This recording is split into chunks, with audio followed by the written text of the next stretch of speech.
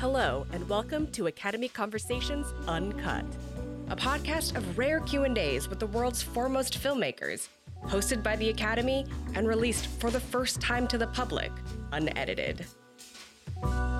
Today's panel was recorded in October 2019 at the Samuel Goldwyn Theater in Beverly Hills, California. Discussing the documentary film, Making Waves, The Art of Cinematic Sound, a history of the emotive power of sound in film, we were joined by producer-director Midge Costin, film subject Walter Murch, producers Bobette Buster and Karen Johnson, and editor David J. Turner. The panel was hosted by Patt Morrison. Here's Pat. Thank you, everyone, for coming today. So won't you please welcome the people who are responsible for what you just saw. Midge Costin, the director. Bobette Buster, producer. Karen Johnson, producer.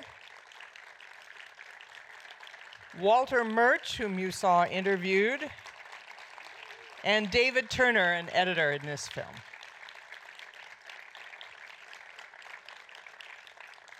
And you know, when I knew that I was going to do this panel, I thought, well, this is a group of people I will not have to tell, please hold the mic closer to your mouth. You guys have this all down. You've got this cold. So, but I will start with Midge. And what I was thinking as I was watching this about what an art it is to do what you do, but do you want us to notice sound while we're watching a movie, or do you not want us to notice sound? Yeah, I think that's a great question.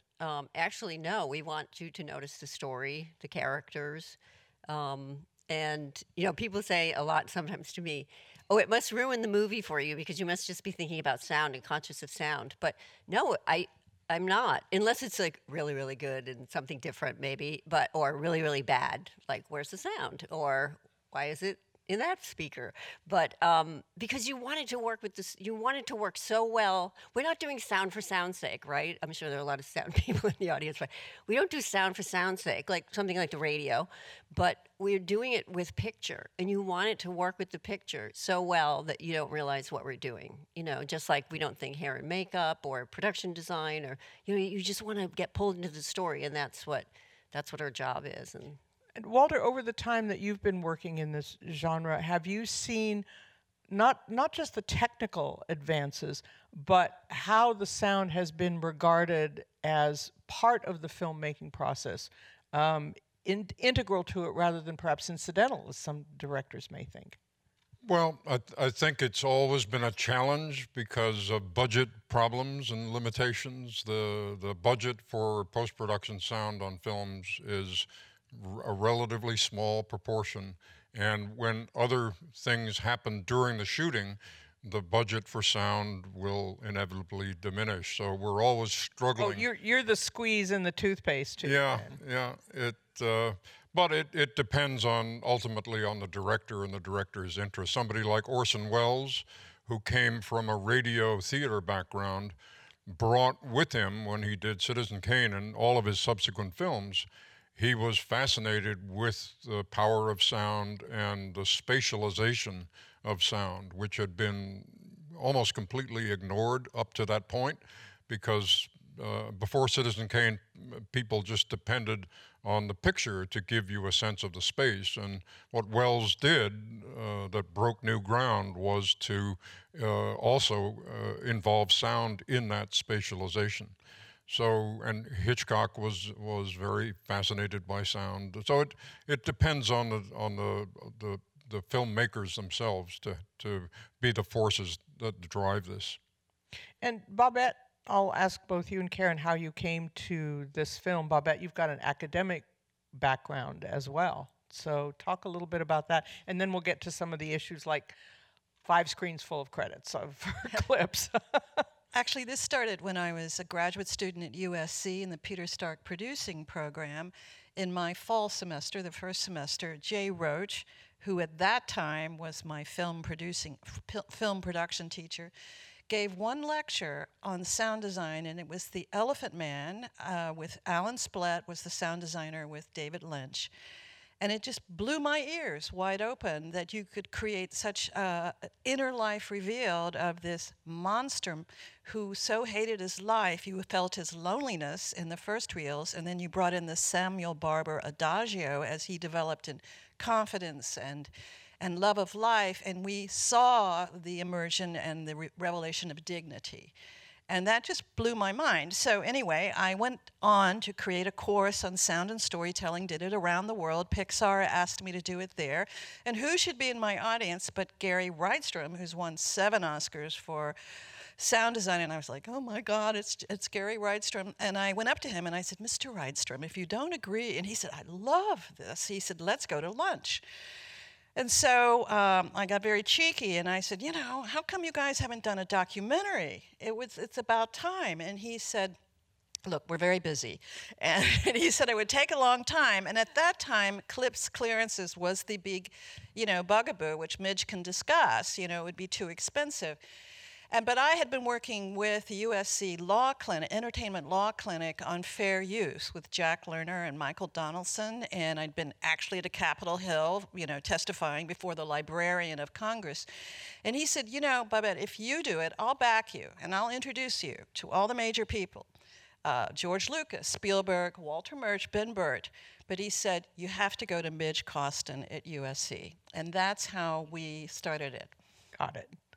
And for you, Karen, how did you come aboard? And your digital storytelling, is that your area of expertise? No. Oh, I'm so sorry. Documentary. I made the wrong note. So no, please go ahead. I had previously done a documentary that was focused on a different part of the industry. I produced a documentary called Double Dare about Hollywood stunt women, and Bobette knew that. I had been her student at USC, and so she was aware of my background and interest in that, and I think, described the project to me. I had a strong memory of having seen Visions of Light, which had come out in theaters at a time that you rarely saw a documentary in theaters, and so the idea of exploring the other half of the cinematic experience was appealing to me, and I got involved with she and Midge to produce it.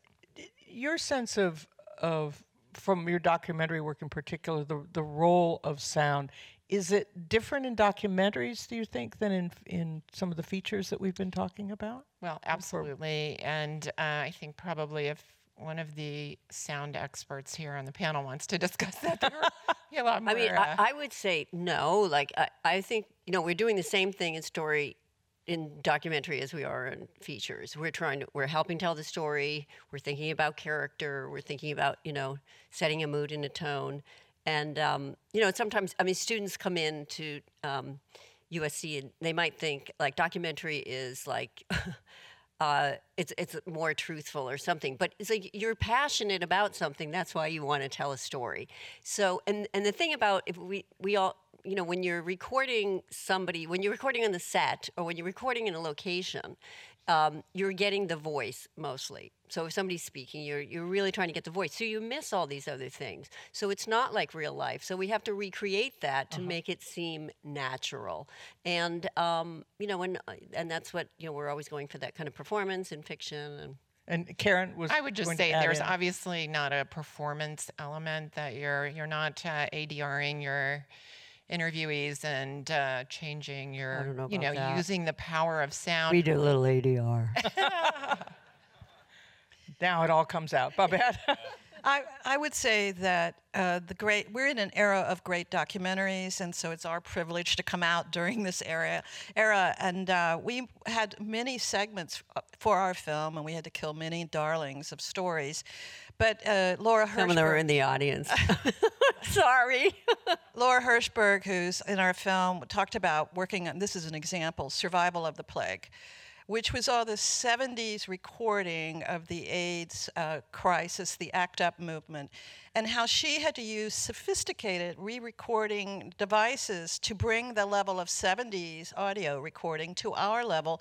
And what you see is that where we are now with the arts and sciences has taken us to a whole new level of immersive storytelling. And that's what we wanted to show in our documentary. And so, that sound is actually an evolution of the technology. And Walter should talk about this, the dancing shadow, how once it was unleashed. Will you talk about that, Walter? We're now on a new level. Let me get to David before that, because you've come from USC as well.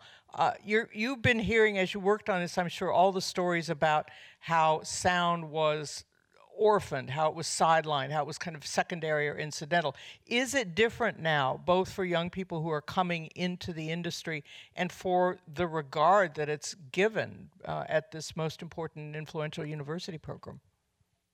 I mean, I can't speak to the industry overall, just my own experience, but like I know, like at USC, it's incredibly valued. Like we have a class where everyone kind of comes together, and like we divide up into the different roles, and the sound is celebrated just as much as the other crafts in that. And I actually was able to take that class with Midge at USC, and that was kind of how I got connected to the whole film. So were you then intimidated as you were editing this film about and with the woman who'd been your professor and people you would end up working with, I'm sure? Well, I mean, I wasn't intimidated with Midge. I mean, Midge and I had just had such a, incredible teacher, and and it was great working with Bobette and Karen and everyone. And I was very intimidated by being an editor for a film about everyone in the film industry. It was, I mean, in time, I think, we got a rhythm, but going in, it was definitely like, wow, this is going to be seen by film industry people, and they'll know if it's well edited. So, but it was. Well, Walter, what was the story of Dancing Shadows that are trying to entice you to tell?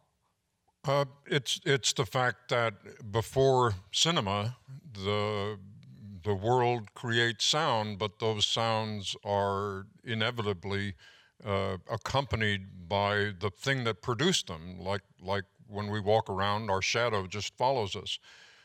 What happens in cinema is that we can detach that shadow of sound from the object that creates it, and we can create strange other shadows, or we can make the shadow of sound dance on its own.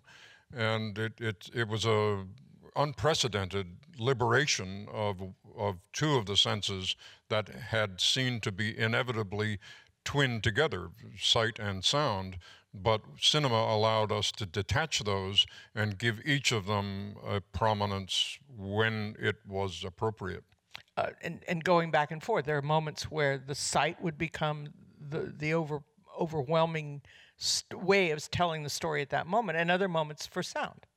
Right, but there's also a funny, a particular alchemy of the way the human brain works. If sound is having an influence on you in cinema, by and large, it's flying underneath the radar of conscious perception, how that is influencing you, and yet you are being influenced by it. But what happens is that you, the audience, reproject that feeling onto the screen, and then you attribute how you're feeling to what you're looking at. But you're actually being made to feel that way. So the sort of sublimated, your brain sublimates the audio to what your eyes are doing. Right. You told me one thing, Midge, that was surprising. Nobody wanted to give you any money for this. It was really, we went around because we started at 2010, and Bobette, Karen, and I, going around and talking, and it was, I'm kind of used to it when you're in sound. I'm always surprised when the audience shows up, for a movie about sound. But you get used to kind of being invisible, And so we approached people. But not inaudible. Yeah, exactly. But we tried to raise money. We even went to Dolby, and it was just, I think people, I don't know what it is about sound. We went to, Karen and I went to major markets like Hot Dogs, and we're fortunate to get to pitch this in the sort of gladiator forum of the Hot Dogs Forum. And we got a lot of love in the room, particularly by major broadcasters like BBC. And they said, this is a great idea. We thought, great, we're going to make some money. And they said, no, you're from Hollywood. Go get money from Hollywood. And so we went to Hollywood, and Hollywood said, but you're a documentary, and you should do what they do. And so we were having to get very resourceful and figure out how do we even start to begin. So that's why it took a while. Yeah, and then we did, and my sister, who happens to be here today, is our executive producer, who's been really, thank God she studied finance instead of art like me.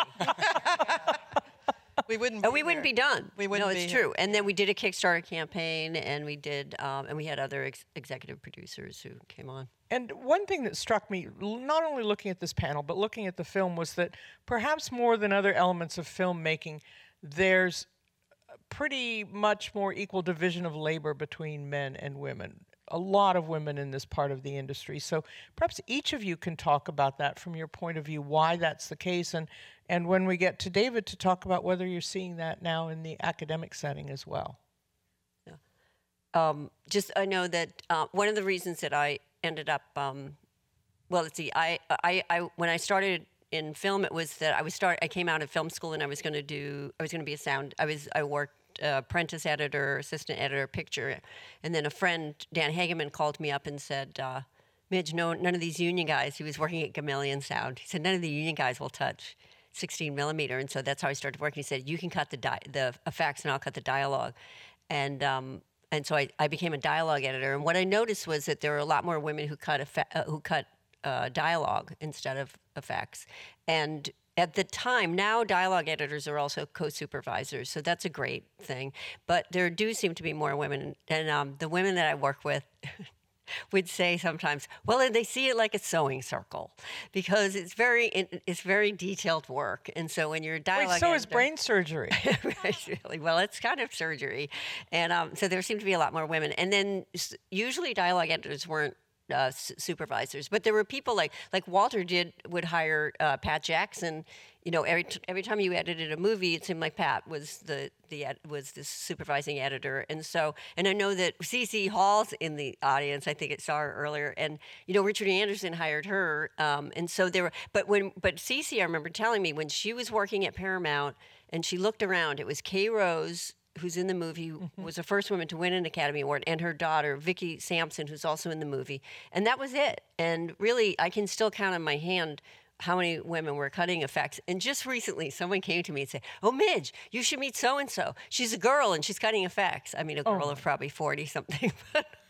A girl. Yeah. So there is kind of this division of labor. Hopefully it's not, I don't know if it's changed that much. That would be interesting. You guys might know. Bobette and then Karen? Well, this story was difficult to tell as a documentary because people would say, oh, it's an abstract story about sound. Good luck. And we wanted to bring in characters and show create an emotional arc to the story, of course. And as we got into it, and we have 90 interviews, 500 hours, and all these transcripts, we knew that we had this great story, starting with our philosopher king, Walter, and then Ben with all of his innovation in Star Wars, and Gary. But we knew we had to bring in women as they had come along and been mentored by particularly Walter and Ben and Gary. And there was a whole new generation of women, CeCe Hall, Laura Hirschberg, Anna Belmer, all these great women, Terry Dorman. So we finally, after wrestling with how do we bring in new faces, diversity, other stories, we came up with the graphic design of the Circle of Talent, which was a line of Terry Dorman's. And then Walter had talked about the orchestra image, and we combined those as a device by which we could tell many stories and bring in many new faces and really show the complexity and range of tasks that are in the sound industry. I mean, a lot of people in the Academy don't seem to know why there are 2 Oscars for sound. And why are there so many credits for sound now? And that was our way of really celebrating that as well as describing the why. And Karen? Well, I would just say that in terms of the point about women, I know someone said that maybe the picture presented is more women heavy than in the movie than it might be actually in the industry. And I do think that we made it a point to be sure and feature women, because unfortunately too often that doesn't happen. And so as the famous saying goes, if you can see it, you can be it. We wanted people to see it. So one of the things that we did to bring in more women, because historically men were more of the supervisors and the sound designers, were that we did a lot of the verite footage of people editing and mixing. We used women. So we had like Anna Belmer, Jessica Gallivan, who's also in the audience here, is an ADR supervisor, and she was willing to do that. And and then we used CC for effects and things like that. And from David's point of view. Yeah, I mean, I remember at USC, I think it seemed like it was pretty much 50-50 as far as like men and women that were interested in sound. And even our supervising sound editors on the film were classmates of me. I think, Byway and Kim, I think it was like a semester after me, and then another semester they took the same class with Midge. And I mean, they did a fantastic job. And Walter is the philosopher king. I mean, I'd take that credit any time, and it would be offered to me, the philosopher queen. But clearly a lot of people credit you with opening this up to people, at least seeing that this was a position and a role for women who might not have been able to do it otherwise. Yes, the situation when we started Zoetrope back in the late 1960s was that the transistor was making itself felt, and the beginning of what we would call the prosumer movement, and that allowed us to get equipment to produce professional results. What we wanted to recreate was what we had experienced at film school, which was that there was no division, and I'm talking specifically about sound, between the sound editor and the sound re-recording mixer. If you could edit it, you could mix it. And that became more and more possible with the transistorization and then ultimately the computerization of the process. But when I first left film schools and experienced the world in Hollywood here, there was a real division, not just between the sexes, but between the editors and the mixers. And the editors would be saying, I created all this stuff and they're making a mess of it. And the mixers were saying, I'm trying to do the best I can with the terrible job that these people gave me. And that was a kind of an unhealthy situation. The equivalent would be if there was a division of labor and no authority between the camera operator and the director of photography.